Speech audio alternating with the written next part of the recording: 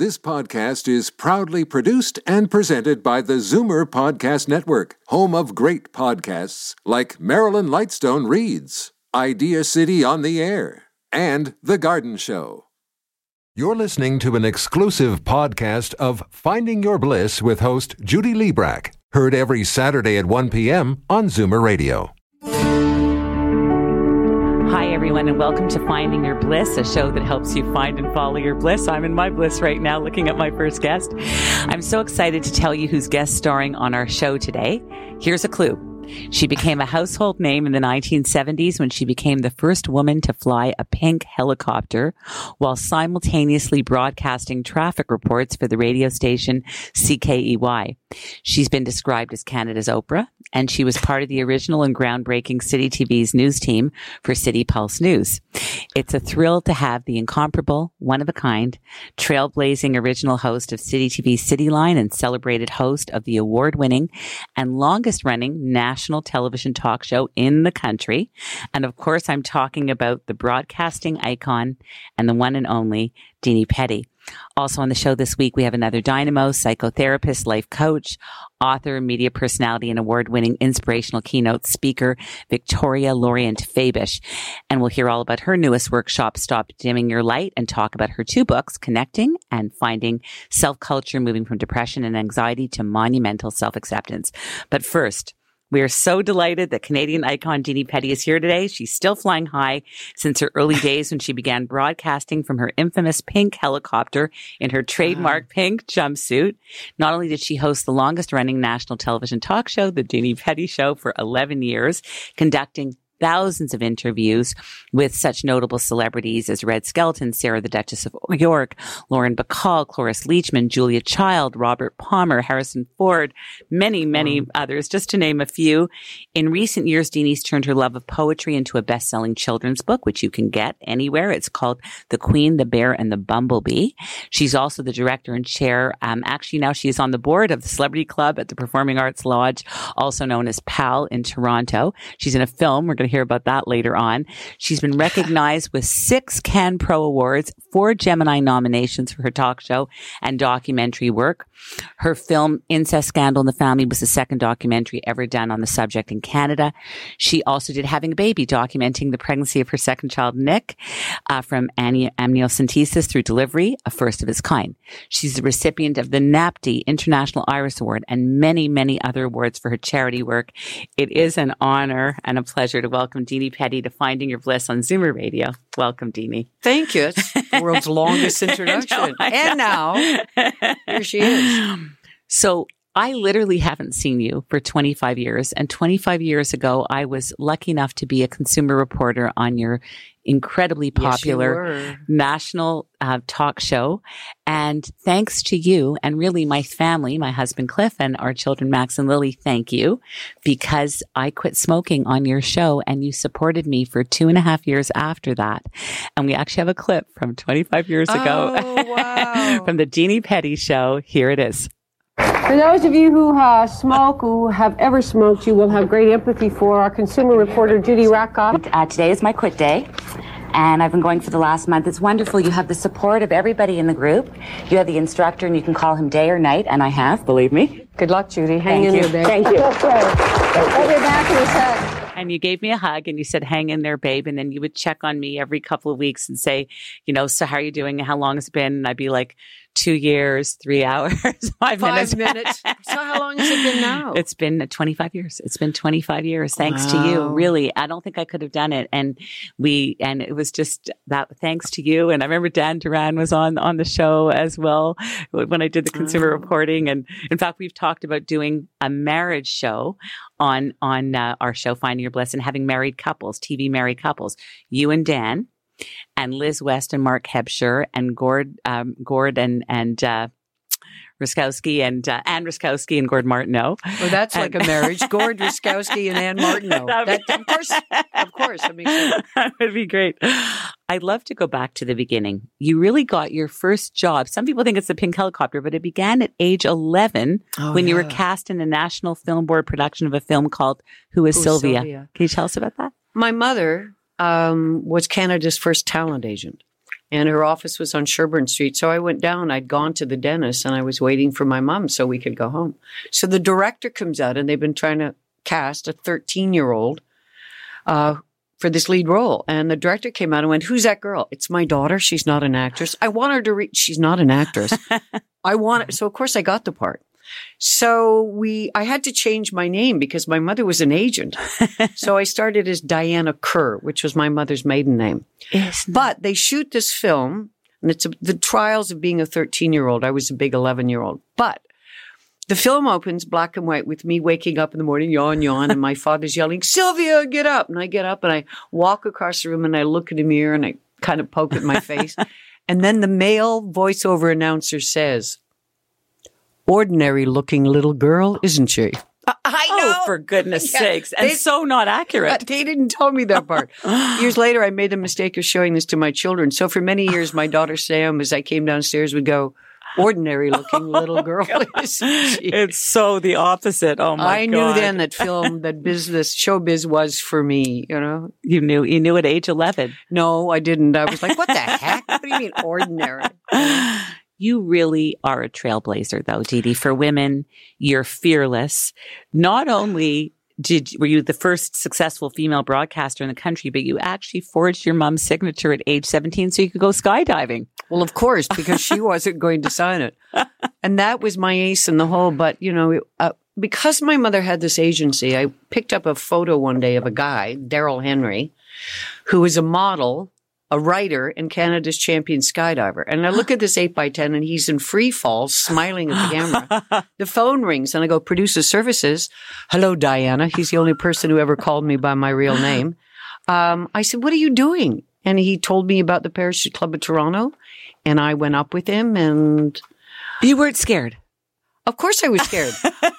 And I was never great. I jumped out of an airplane 55 times. How smart am I? I never once went out of that plane going, "Wow, this is so much fun." My heart was beating. On the way up, I thought that the leg straps, I must have checked them 20 times. "They're not done up. The chute will open up. I'll go through the bottom." Finally, after 55 jumps, I went, "You know, Deanie, you're not really having a good time. Maybe you should give this up." But when they were looking for a girl to fly the helicopter, that skydiving experience was my ace in the hole. Wow. Yeah. 22 years old. You get your pilot's license. 23. 23. Yeah. And you're in a pink helicopter. Yes. Doing traffic. I mean, first of all, you're the first female broadcaster doing anything. And then you're doing No, I was the first woman in the world to fly a helicopter and broadcast from it. But I wasn't the first broadcaster, obviously. I was the second woman in Canada to get a commercial pilot's license, helicopter license. That's incredible. And the station paid for it all. I mean, you're looking at a girl, and it all happened because I was out of a job and I went to lunch with my dear friend Peggy Clarkson, who was a model who worked for my mom. And Peggy said, "Okay, Deanie, we're going for lunch. We're going to figure out what you're going to do and I'm going to pay." And I'm like, "I'm in, Peggy." And 3 guys from CKY Radio came in and sat a couple of tables over. There was a helicopter war going on because traffic reports were new then.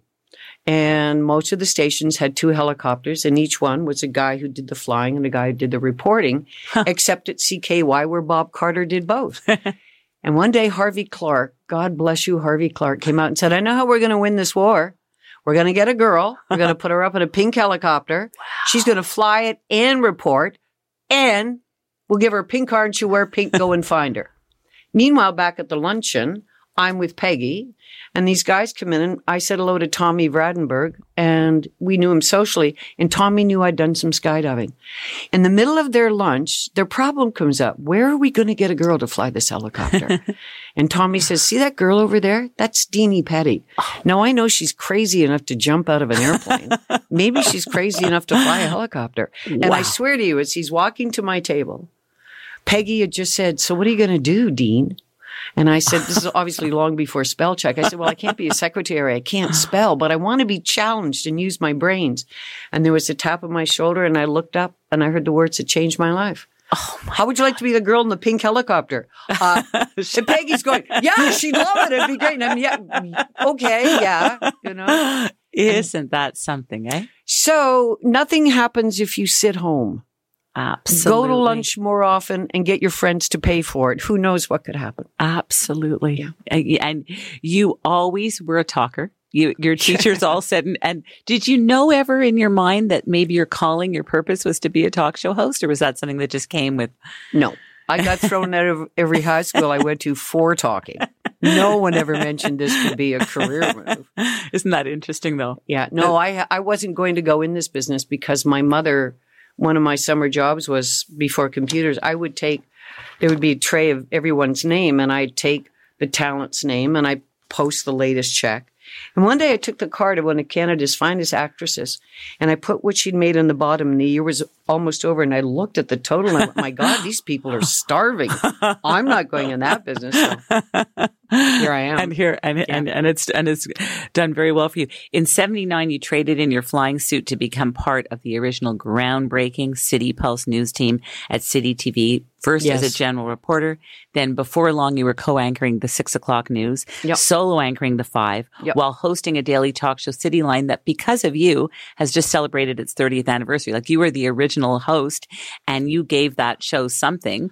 What was that like? And what was that?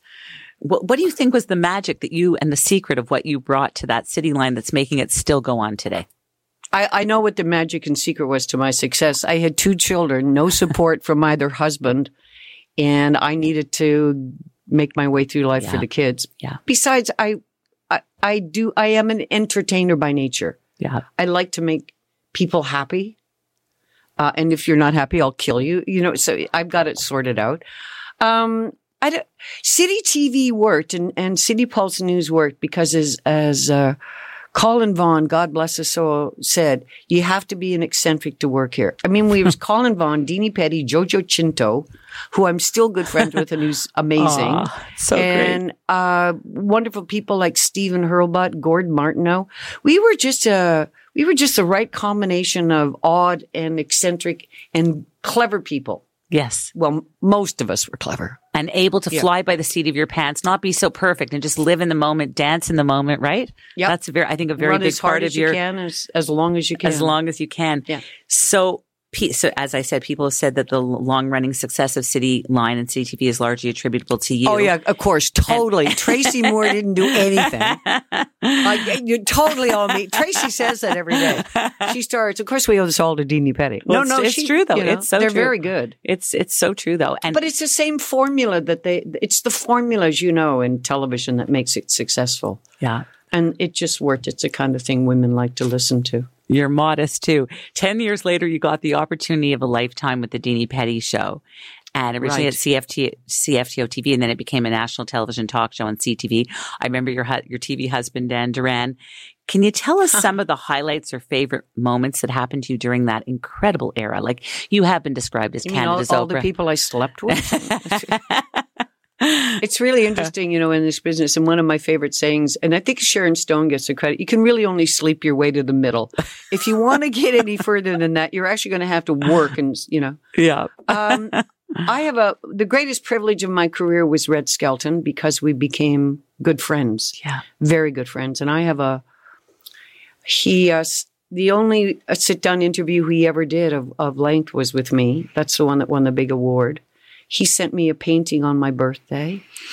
I have a handwritten letter from him that I show to very few people that I read every Christmas and makes me cry. And the last time I saw him, we went out to dinner and we sit down with his manager and Red starts, "The baby, where's the baby?" And I'm like, what? And Tom said, "It's on the floor." And Red leans over and he picks up a woman's evening bag that's folded in half and got a big rubber band around it. It's got like silver sequins on it the size of dimes.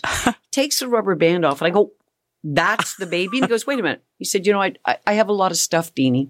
And when I travel so much, I bring some with me. He puts his hand in the bag and he brings out a watch. The face of the watch is covered in diamonds surrounded by rubies. And he turns it over. It says, "To Red, love, Howard Hughes." I'm like, that's a nice watch. Wait, Deanie, wait. He puts his hand in the bag and he says, "That cheapskate Bob Hope didn't give me anything till my 70th birthday." He brings out a pair of star sapphire cufflinks. The sapphires are huge with diamonds around them. Wow. I'm like, my God, wait. And then he brings out a cross from the Pope to Red. Oh my goodness. And in the middle of the cross is a piece of glass. And in that glass is a shard of wood from the cross. He puts it all back in the bag, folds it in half, puts a rubber band around it, drops it on the floor, and we had dinner. And as we walked out that night and his manager was paying the bill, we were alone for a minute between two sets of doors. And he looked at me and he said, I wish you'd been my daughter. And I said, I wish you'd been my father. Oh. So that was like red. Anyway, so yes, those moments are rare and lovely. He showed up once on your show to surprise you. Yeah, he did. And came on for 15 minutes just because he missed you. Because he was in town. Yeah, it was an extraordinary relationship. He did view me that way. He wanted, and I wish he'd been my dad. Not just for the money, Red. I mean, not just because you were. He actually owned a Gutenberg Bible. He came from extreme poverty and, of course, did very well. Wow. Mainly through his artwork because he got ripped off by his manager. Aww. Yeah, which happened to a lot of people. But it was wonderful times. You've had the most wonderful career, and we're going to find out also if you're just happy by nature, because I know you think of yourself as a very happy person. I told you, I'm just constantly a little hammered. A little vodka and everything. It's amazing. That's something we have to do after the show. Okay. We're going to go to a quick commercial break and we come back more with Deanie Petty on the celebrities she's interviewed, the incredible charity work she's done for decades, and the exciting projects that she's involved with right now. Back in a moment. Finding Your Bliss is brought to you by Create, Canada's leading fertility centre for over 25 years. Create is here for anyone struggling with infertility or in need of assisted reproductive technology to have children. Create is about cutting-edge science from highly skilled doctors. In unprecedented times like these, Create is about ensuring the safety of all patients and staff. Create has made important changes to protect you by ensuring social distancing, wearing masks, as well as screening before entering. So what about the bundle of joy that you've been hoping would come into your family? Create Fertility Center is here for you. Visit CreateIVF.com to keep up with the latest changes and learn about Create Fertility Center's comprehensive care for every fertility journey. Keep safe and healthy during these challenging days, remembering that life is about moments that we create together. We are back and we are so thrilled to have celebrity broadcaster and humanitarian Deanie Petty on Finding Your Bliss on Zoomer Radio, AM 740, FM 96.7. Deanie, you are also the recipient of the NAPTI International Iris Award and several others for your decades of charity work. You've been doing charity since you were a teenager when you raised money, going door to door for local charities, organizing Christmas parties at shelters. You started Coats for Kids, a campaign still going on today. Another one of your initiatives was the Pregnancy Youth Line. And of course, you work with Amnesty International and the Christian Children's Fund. Can you tell us what's been so meaningful to you about the charity work that you do and why it's so important to you? My basic line is, if you can, you do. If you can't, no need to apologize. Mm-hmm. So people who are in a position to help. Of course. And if you're not and you can't, that's okay too. So I've been fortunate. I've been in a position. I now work with the homeless in Toronto is my latest. And I'm just so angry at the city of Toronto over, there's over 9,000 people sleeping on our streets. And I work with Street Souls. They have a newspaper that I write an article in. I just wrote another article for them. Oh my gosh. Well, the guy who runs it, Anthony Van Zandt, was a kid who was on the street. He was addicted to heroin. He cleaned up 12 years ago. And since then to this day, he's devoted his life to helping people on the street. Wow. So he's the hero. So he gets help from people like me. Well, you're a hero as well. You conducted over 20,000 interviews and you make it all look so easy. So first of all, that's impressive, the number, but you do make it look so easy. And I remember your first interview with this guy. Oh God, it was so bad. How bad was it? Well, he helped you, right? Because he said, do you want to know about my family? Patrick McNee of the Avengers. You're terrific. We're on camera. Yeah. I didn't write it down. I asked them the first question and I freeze, startled deer in headlights. And he recognized the look and he leaned forward and said, I know. You want to know about my family? And I'm like, yeah, tell me about your family. When he finished that, he goes, I know you want to know about the play. Yeah, tell me about the whole freaking interview is me going, You made up for lost time with the other 19,999, right? Yeah. To what do you attribute, and I know what's been said about you and that you're a connector, you're the girl next door, you're natural, but to what do you attribute to your remarkable hosting and interviewing abilities, talent, and style? You make it look so easy. I don't know. I'm a natural entertainer. I learned to listen. Oh, I know what it is. My greatest gift and my curse is my curiosity. I am genuinely interested in the other person. Genuinely. Yes. And that's, I guess, was part of it. Was part of it. And so much skill. And then, I'm just humbly brilliant and fascinated and hammered most of it. That helps a lot. The hammered is good. The hammered is good. Yeah. Lauren Bacall appeared on your show the same day as Robert Palmer. Do you remember anything about that interview? I do. I remember walking in and seeing her and just like, oh my God, it's her. I do remember the first moment I laid eyes on her. It was just wonderful to be in her space. Yeah. And the same with Robert Palmer. Like, they're amazing people. Stars and icons. And it was wonderful. Harrison Ford, who I remember stared into your eyes. Yeah, Harrison, it was a setup. I put up, if you put in Deanie Petty in YouTube, I put up the interview with Red Skelton. I put up Omar Sharif. It's fabulous. I put up Harrison Ford. They're all up there. Yeah. And Harrison, I said to him, you want to have fun? He said, what do you mean? I said, you do a lot of interviews. He goes, yeah. I said, well, so do I. I'll start an argument. And you can do whatever you want. You can walk off the set, but promise you'll come back. So I started it. And at one point, he takes the mic and he goes like, and I had a friend of mine who used to watch it every morning. He fell off his treadmill yelling, what are you doing? It's Harrison Ford. And then Harrison said, but it's just acting, isn't it, Deanie? Just like we're doing. Oh my gosh. Cloris Leachman, something crazy happened with her. Do you remember that? Yeah, well, Cloris Leachman is crazy in the most delightful, perfect way. She was on Sarah the Duchess of York. I loved Sarah the Duchess of York. She's also up on YouTube. Boy, I'll tell you, you people rag on Sarah. That's, what did they call it? Somebody sucked her toes. Poor Sarah. Well, if you read her book is extraordinary. I would love to interview her again. I have tremendous admiration. Plus, she's a helicopter pilot. That's so cool. I love that. So she must be fabulous. That is the coolest thing ever. You wrote an incredible children's book called The Queen, the Bear, and the Bumblebee. And people love that book, and people see things in that book that I don't even think you intended for them to see. And I know. Right? Amazing thing about when you create something, it goes on its journey and people interpret it the way they want to. Yes. And you can only buy it. If you want it, you have to put in DeaniePetty.com.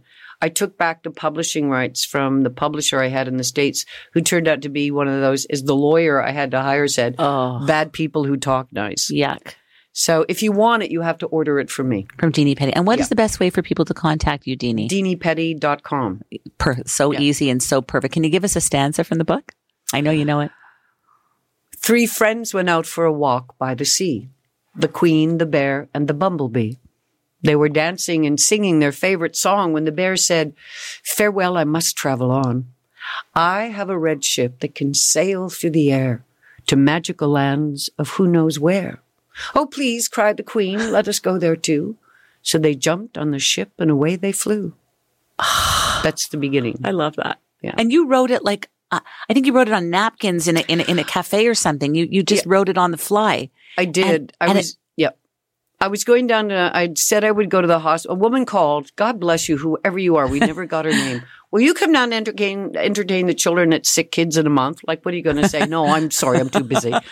Tell those sick kids they'll have to deal with it themselves. And I said, of course. So a month later, I'm driving down the parkway and I'm like, how am I going to entertain these kids? Which I said out loud. How am I going to entertain these kids? I can't tell them my last interview. And I saw it in my head, the little video movie. Wow. There was a Queen, a Bear, and a Bumblebee. So I went to a restaurant. I wrote it out roughly. Went to the hospital, dove in and recited what I had. Went home, threw it in a drawer, and said, one day I'll finish that. Wow. And one day I opened the drawer, and here we are. There it was. You constantly reinvent yourself. Constantly. You've done a show. You did a one-woman show that you've performed many times called A Broad View to Rave Reviews, and talked about how you've had 10 lives. And now I'm an actress. You're an actress in a film. I was in there's this amazing, it's still in editing, one of the most amazing projects I've been involved with. It's a film called Boundless by this extraordinarily talented woman who directed it and wrote it, Kate Campbell. It's a 10-year project. It's a love letter to her grandmother, who was a pilot. And it's the story of between September of 1942 and December of 1944. Wow. 1,042 women flew 60 million miles. Oh my God. They ferried every kind of aircraft the United States built during the Second World War out to the front line so the guys wouldn't have to come back. They were not recognized by the U.S. military. They were paid for their ferrying services. They paid for their own training, their own uniform, their own lodging, their own food. I believe 42 of them died. Their families paid the funeral. Gosh. And when they were disbanded in December of 1944, they paid their own way home. The files were shut and no one knew about them until it was 2000. No, in the 1970s or 80s, one of the standing president said, okay, the survivors, the rest of the Women's Air Force ferrying service, they were known as the WASP. You are veterans. And then Barack awarded them the gold medal. Wow. The U.S. military would not accept Black African Americans.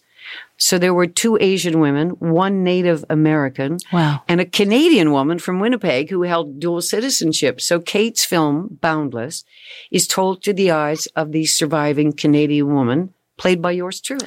Oh my gosh. It's an amazing. And then when Kate told me about it, she said her grandmother inspired her to fly. Kate became a pilot and to become a 99. Do you know that phrase? No. Amelia Earhart decided women needed a flying association. She sent out 200 plus invitations. And on that date, 99 women showed up and the 99s were born. So Kate's grandmother was a 99 and inspired Kate to become a pilot and fly. And Kate's sitting in my apartment telling me, and she says, you know, my grandmother flew out of Buttonville and she used to tell me stories about this young girl who flew a pink helicopter. And I'm like, oh my God, I knew your grandmother. The circle is complete. Oh my God, that's so crazy. When is Boundless coming out? Yeah, Kate, when is Boundless? She's editing it. She's going to enter it in TIFF and in Sundance and a bunch of festivals. So gosh. I will let you know. And you'll come back. Please come back. Or I'll send Kate. Oh, both of you. Okay. Come on together. I'll bring her. And the other thing about you is you're writing your memoirs. I am writing my memoirs. Yeah. That's going to be fantastic. Yes, I'm telling. Yeah, I hope so. I hope. It's hard. None of us have any idea if our lives are important, if our lives are worth anything, if our lives are different. But it was my sister who said to me, I was out visiting Elaine. She said, your life is crazy. I said, what do you mean? She said, well, I said, you think it's different? She said, duh. Absolutely. But you never think of that. You just do what you have to do to get where you want to be. Tell me about the 10 lives in a broad view. Like what the 10, I know one of them was probably the pink helicopter life because you're going up in a pink helicopter every day. My first show was called Broad View. The show I'm doing now, I'm doing a new one-woman show that'll be at the Richmond Center for the Performing Arts. Awesome. I'm working with them. And I'm going to be there on March the 8th, this March the 8th on International Women's Day. Mari Nicholson, a great artist and friend of mine, has a show, and I'm going to be with Mari there. So we're having a reception. If you're in Richmond Hill, come at 1 o'clock to the center. That sounds so good. On March the 8th. And you can read about this on DeaniePetty.com. And where else? I haven't put anything up on DeaniePetty.com. Where can people connect with you? Well, you can connect with me at DeaniePetty.com. But I haven't been writing much. I've been too busy. I've been writing my memoir, but I'll be at Richmond Hill this March the 8th at 1 o'clock So call Richmond Hill Theater and go check this out. This sounds unbelievable. And so many other things. What is bliss for Deanie Petty? Oh. 3 things that bring bliss to Deanie Petty. Oh. Doing yoga when I finish or swimming and that feeling I get because it's a partial meditation for me. Being with my children, because my kids are my friends now that we're all adults. And I instantly go to flying. Some of the most extraordinary experiences, moments I've had, true Zen moments. I was flying down the parkway. I was alone. And I usually flew at 1,800 feet. I was lower because there was a solid layer of clouds. I looked up. There's a hole the size of a football field. It's early morning. I blip up. And it's spring, and the colors of the rising sun are those soft pinks and oranges. And I turned off all the radios, and the tops of the clouds were a solid white sheet. And there was nothing between me and the universe and the pinks and the oranges. And that's I've marked that moment, and I revisit those moments.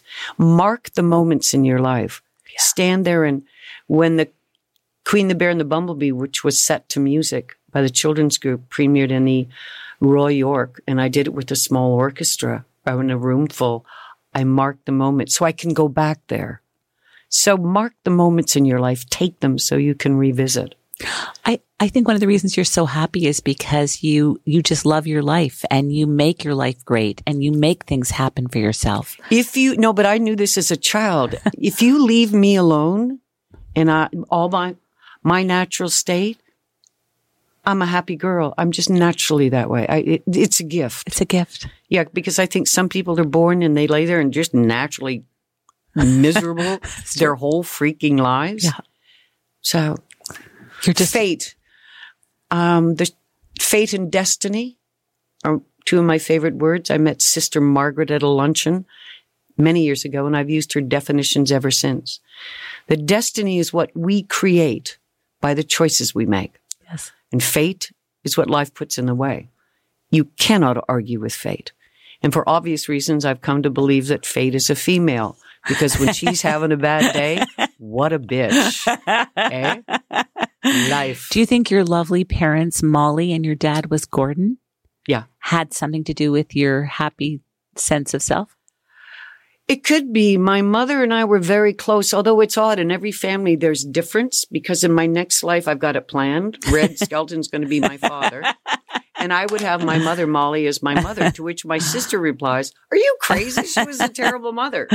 But my mother and I were very close. We worked together. So I think it's just the way, when you're born, you have your innate personality and your light.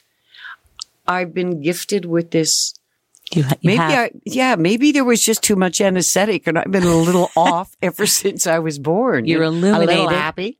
They're telling me to wrap up, but I have to say this one thing. You're illuminated, and you illuminate everyone wherever you go. You really are a light in this world. And I have to tell you, honestly, this has been such an incredible honor and a pleasure to have you on this show. And I hope you'll come back again to talk about all your multifarious projects, because you're always doing something. You're in a film, you're an actress, you're writing a book, you're doing another one-woman show. You're amazing, Deanie Petty. Thank you so much. Oh, thank you. It's my pleasure.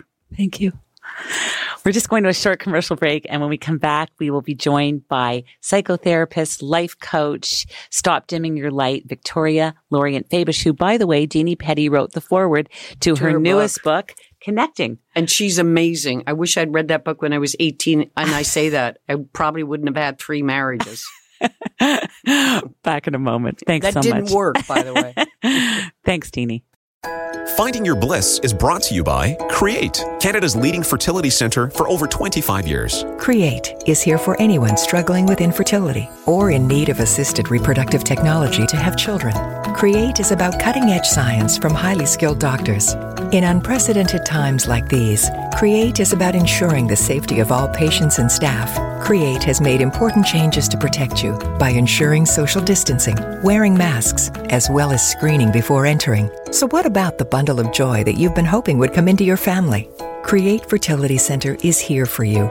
Visit CreateIVF.com to keep up with the latest changes and learn about Create Fertility Center's comprehensive care for every fertility journey. Keep safe and healthy during these challenging days, remembering that life is about moments that we create together. The thoughts and opinions expressed on Finding Your Bliss belong solely to the host and guests on her show. We are back, and this is Finding Your Bliss on Zoomer Radio, AM 740, FM 96.7, and we're joined now by Victoria Lorient-Fabish, and it's so great to have you, Victoria. So good to be here. And let me tell our audience all about you. So you're a psychotherapist, a relationship expert, life coach, author, media personality, an award-winning and inspirational keynote speaker, and you're here today to talk about your workshop, Stop Dimming Your Light, and your 2 books, Connecting, which Deanie Petty wrote the foreword to, and there it is, Connecting, and also Finding Your Self-Culture, Moving from Depression and Anxiety to Monumental Self-Acceptance. That's right. What a great title. And I want to say welcome. It's so great to have you here, Victoria Lorient-Favish. And what an honor. First of all, I want to talk about Stop Dimming Your Light because it is so fabulous. It's happening on March the 7th. Yeah, it's the International Women's Day weekend because the actual is the 8th, but we celebrate it for the weekend with the Empowered Tribe Collective. And so if you want to get tickets to this, guys, all you have to do is go to Empowered Tribe Collective to get your tickets for March the 7th. Absolutely. And we priced it so incredibly well. We want people there because we're so passionate to have the world be well served by people who are no longer dimming their light. And you are a person who is also, like Deanie Petty, it's interesting. You're both so similar in this way. Yeah. You're so alive and electric. Like the minute you walked into the green room, I'm like, wow. And I knew you were like this, but just to see you in person, it really was like, I'm here. I'm here. And it's such a good feeling. Absolutely. You have a master's degree in educational psychology. You've also studied energy psychology modalities. Your influences include Buddhism, Reiki, osteopathy, visualization, meditation, as well as modern and traditional psychotherapy. You are a psychotherapist. Yes. And the basis for your brand, your unique brand of holistic psychotherapy that works with the mind, body, and soul is to affect monumental changes in your clients' lives, which I've heard it does. And it's terrific. What has propelled and driven you so relentlessly to understand the human condition? You know, I've been there. I know what it's like to experience dimming of your light, hiding. You know, as humans, we're wired for connection, but with trauma, we become wired for protection.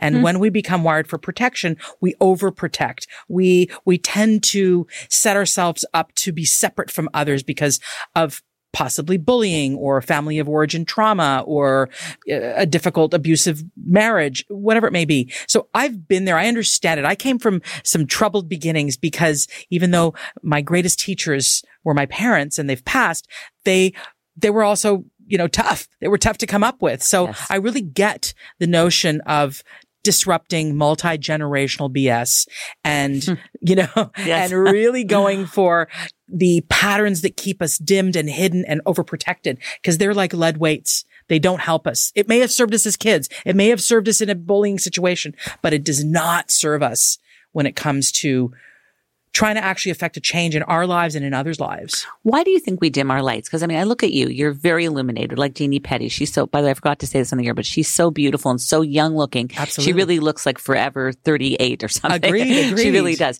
How do you not dim your light? Because I think sometimes people are uncomfortable by your illumination. So we tend to we don't want to make other people feel uncomfortable. Right. You know, we tend to be sort of groomed by the guilt feelings or the shame feelings or you're a little too much. I certainly was told you're a little too much. You're too much. Right. Hide yourself. Don't be so illuminated. My daughter always says extra. Don't be so extra. Don't be so extra. But what if you are extra? Exactly. Just innately. Exactly. I would say why do we do it? We do it because we innately, biologically, as humans, we want to belong to the group, to the tribe. That's what our beginnings are from. And if we sense that we're going to be rejected, we start to adjust and micro-move our neural pathways toward not pissing other people off.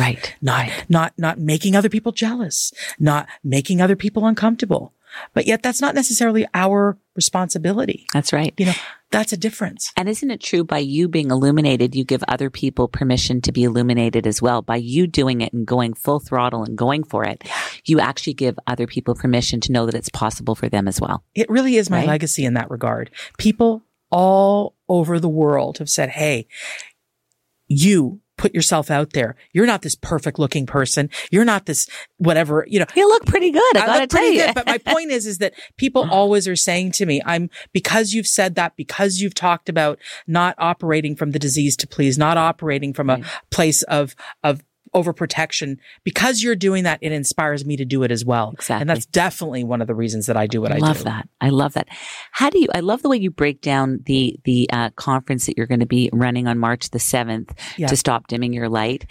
And it's a one-day intensive workshop. We did the 1 hour at Empowered Tribe Collective, beautiful seminar that we did with many speakers. And so we're sort of doubling down and we've created this great 1 day intensive experience, where people are going to really get to very specifically learn techniques, not just blah, blah, blah. It's techniques to rewire your brain to think in new and different ways about life and itself. And you talk about, for instance, disrupting this destructive pattern of the disease to please. That's one of the things.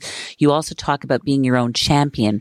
What do you mean about being your own champion? You know, I believe we need to be the heroes of our own life, but even further, I believe we need to be the heroes of our generations. Yes. What did we normalize multi-generationally? So many people say to me in the office, well, that's just the way my mother is. Oh, that's just the way my family does it. Right. Or that's just the way we do it. But are you happy?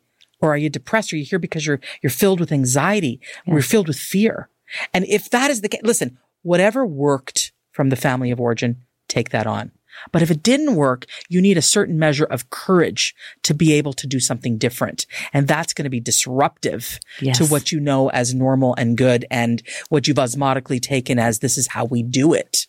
You don't have to. You even say that pain is the currency you will pay for change and growth. What do you mean by that? Oh my goodness. So many people find that to be an abhorrent statement. Pain is the currency listen, here it is. And I don't want to, listen. If you're in pain, if you're in despair, it's hard. We've all gone through it. It's terribly difficult, but it is the stuff that's going to teach you to grow. That's right. I really believe that if you're interested in growing, there's no way around the mountain. Go through the mountain, and that mountain, you don't have to do it alone. Ask for help, ask for support, but it is through that pain that you'll grow. And I know that is my legacy. That is my experience in my life, for sure. Pain was my greatest teacher. Yeah. And everyone who goes through difficult times, I want to just say from the bottom of my soul that don't give up. Yeah. Don't give up. Be your own hero. No one's coming to save you. You got to save yourself. You fall down 7 times, get up the 8th. I mean, you have to keep. And in Stop Dimming Your Light, that workshop, 25 years of accumulated knowledge is going into that workshop. I teach in various different ways, online, etc. But I'm so excited about the notion that I'm going to be teaching a group of people very specifically how to capitalize on the pain they may have felt that kept them dimmed and hidden. Love that.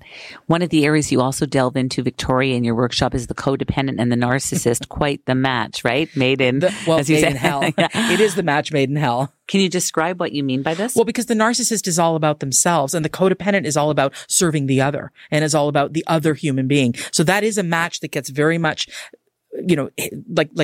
like a moth to flame, shall we say, right. Extremely attractive to one another. The narcissist wants someone who's going to be in servitude of them. Right. And the codependent wants someone to avoid themselves to be of service to. Right. Or to even control. But the truth is that match usually is going down like a flaming plane. Or, as I say, a rushing train toward a brick wall. We do a lot of meditation at the end of our show. We always do a 2-minute meditation. Right. I know you're a big proponent, and you have some beautiful meditations in your 2 books, some guided meditations and visualizations in your book, Connecting, Rewire Your Relationship Culture, which is available online. Yes. And also in Find Yourself Culture, Moving from Depression and Anxiety to Monumental Self-Acceptance. And I love that you have these meditations. Yeah.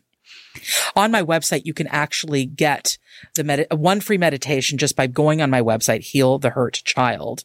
But also, if you do my audiobook, my first book, Find Yourself Culture, has an audiobook and I take people through some of the meditations. Oh, I love that. And also you can read the meditations in my books, actually tape yourself or record yourself and then play it back to yourself. It's quite transformative. Listen, if you're going to rewire your brain, you need to employ all aspects. Yes. So sound, visual, all aspects will create a different neural pathway activity in your brain so that you can wire yourself for relaxation. Wow. And when we are relaxed is when we can do the best healing and transformation. Absolutely. Yeah, absolutely. So when you speak to the benefits of meditation when it comes to finding your bliss, I think you've just said it is when you're calm, when you're serene and tranquil, you're going to be able to really do the work and really do the transformation that you want to do. It turns on the part of your nervous system, which is the parasympathetic nervous system, which is your relaxation response, that creates the best environment for healing and for insight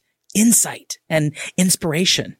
I love how passionate you are about this as well. Like I always say, when someone is this passionate, I'm a believer because I know that you believe in it, baby. You're all in, and it really shows, and it's amazing. What is the pivotal message in your book? Find Yourself Culture, moving from depression, anxiety to monumental self-acceptance. Look, the loudest voice in your head has to be your own. It can't be your father's, your mother's, your family cultures, your politics. The loudest voice in your head has to be your own. And if it isn't, because you've taught yourself to dim and hide, you got to work that program so that you can make your own opinion, your own sense of who you are, the most important piece. And this is not a narcissistic pursuit. This is a self-oriented, self-care, personalized self-care pursuit. Yes. Why is it so difficult for us to achieve self-love or attain self-love and self-acceptance? I really like to, and I'm going to talk about this in the workshop, the difference between self-love and self-value and self-worth. Sometimes self-love comes from our multi-generational skewed versions and definitions of love. There's perfectionistic love or conditional love, or I'll only love you if you perform for me. That's the kind of love that you might be inheriting from your legacy, from your family of origin. Right. But I believe we can really get to healthy love through really the much easier concept, which is, what it's like to have self-value. It looks very obvious when a person takes care of themselves and advocates for themselves. Yeah. So start with self-worth. Start with that concept, and then you'll work into healthy self-love, which is more unconditional. You wrote a book called Connecting, Rewire Your Relationship Culture. Yes. And as mentioned, Deanie Petty, who was just on the show, wrote the foreword to your book. Yeah. And she said she wished that this book had existed when she was younger. And she says, quote, "There's no way around the mountain, but if you wish to transform your life and your relationships, the path lies with these pages with Victoria Lorient-Fabish as your guide. These treasures are within your reach." Yeah. How can we accomplish this? You talk about the importance of setting boundaries to start with. How do we, because many of us just don't have any. People sort of encroach on your boundaries till there's nothing left. You're Absolutely. like, help. Absolutely. How do you still be a good person? Yeah. And set those boundaries, and how can we accomplish that? Well, you just said the thing. You just said the main thing, still be a good person. Let's redefine what a good person is. I find it so refreshing when someone says no with authenticity. I'm like, thank you for being true and transparent. I come from a legacy of 28 years of marriage. I really, really believe in long-term passionate marriage and in healthy dating and the premarital checklist so that we do it right. How do we do it? Essentially, we decide that maybe what was taught to us from our parents may or may not be working. Right. And take what works. But, I've been doing this 25 years as a psychotherapist. A lot of what we inherit doesn't work because times are different. A lot of what we inherit says, no, you must say yes because saying no will disrupt us. Well, be willing to disrupt a little bit and teach your partner that they can say no and you can say no. And there is I'm going to be doing a workshop eventually in a couple of months on couples and on relationships. And it's going to be powerful because I'm going to teach people how to fight. How to fight fair. Fight healthy. Yes. Because no fighting is also not that healthy. Right. We need some conflict that is healthy to have people define and risk who they truly are.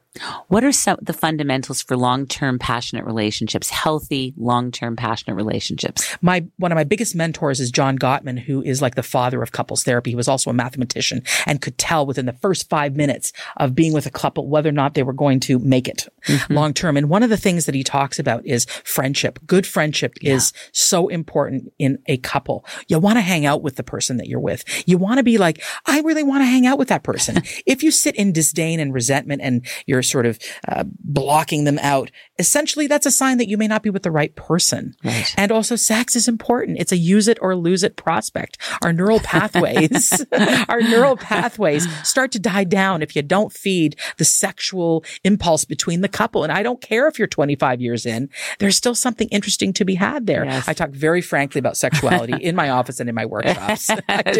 It's very, very important. Absolutely. And also spending time with your partner, just doing fun things and going out and just hanging out, having common interests you talk about in the book, doing things together. Yeah. And if you F up, fix it quickly. Yeah, before it festers. Fix it quickly. Prevent the cold rather than cure it. Learn how to apologize. Learn how to own your crap. Yes. Okay. Absolutely. Yeah. What is sheer bliss for Victoria Lorient-Fabish? You look like a blissful person to me. I have my moments of bliss and then not so much. We're human, right? I would say sheer bliss is knowing that the work that I do is actually making people say the words like, wow, I never thought about it that way. Wow, I never thought about it that way. That's very blissful for me. And I can't lie, a good beach is very blissful for me. I know. And bossa nova and reggae are really important to me. Reggae. It's so funny you're saying reggae because we just saw Goldie Hawn dancing and just, rocking out. It was actually to Earth, Wind and Fire. It wasn't to reggae, but it's dancing is so amazing for me. Absolutely. So incredible. A good conversation with a good girlfriend is very blissful. Over a glass of wine. Absolutely. Or anything. You know what also is really blissful for me? When I am in a relationship with someone, and I invite people to consider this, that everyone is free to be themselves. Yeah. Nobody's pressuring anybody with their agenda for the other person. That is powerfully blissful for me. Yes.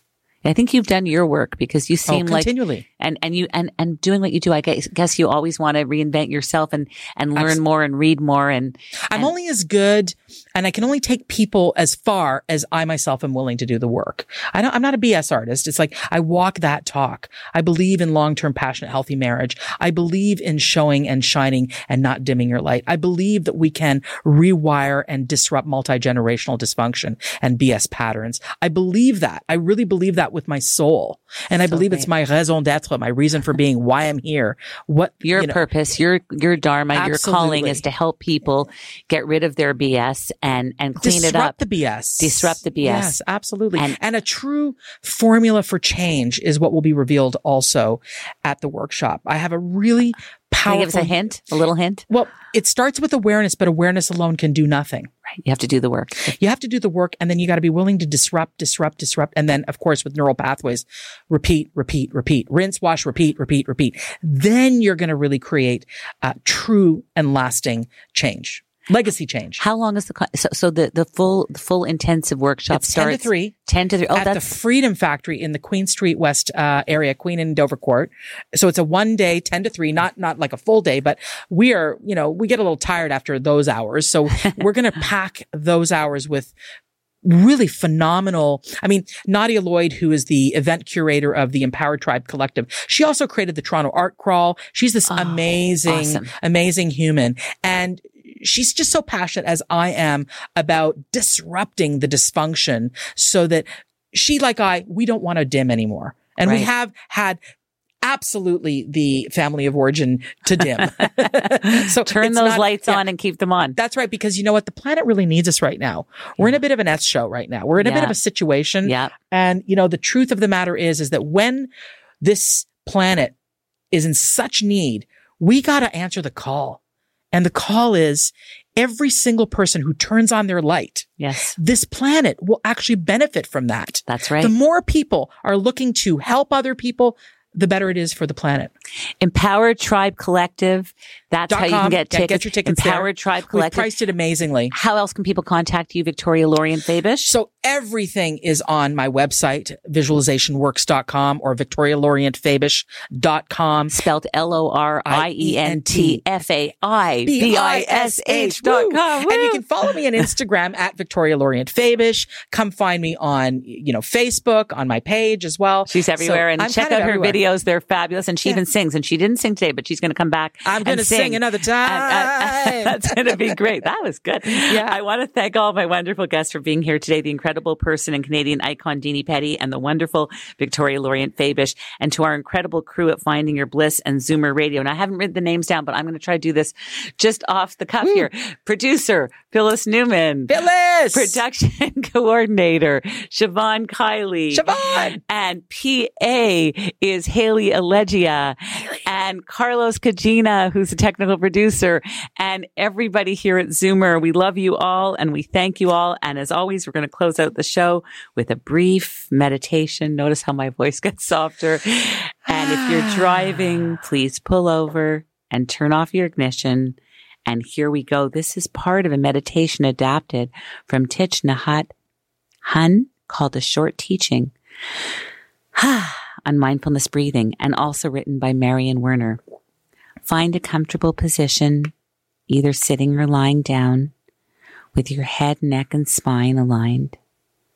Uncross your legs and let your hands rest quietly in your lap or by your sides, and gently close your eyes.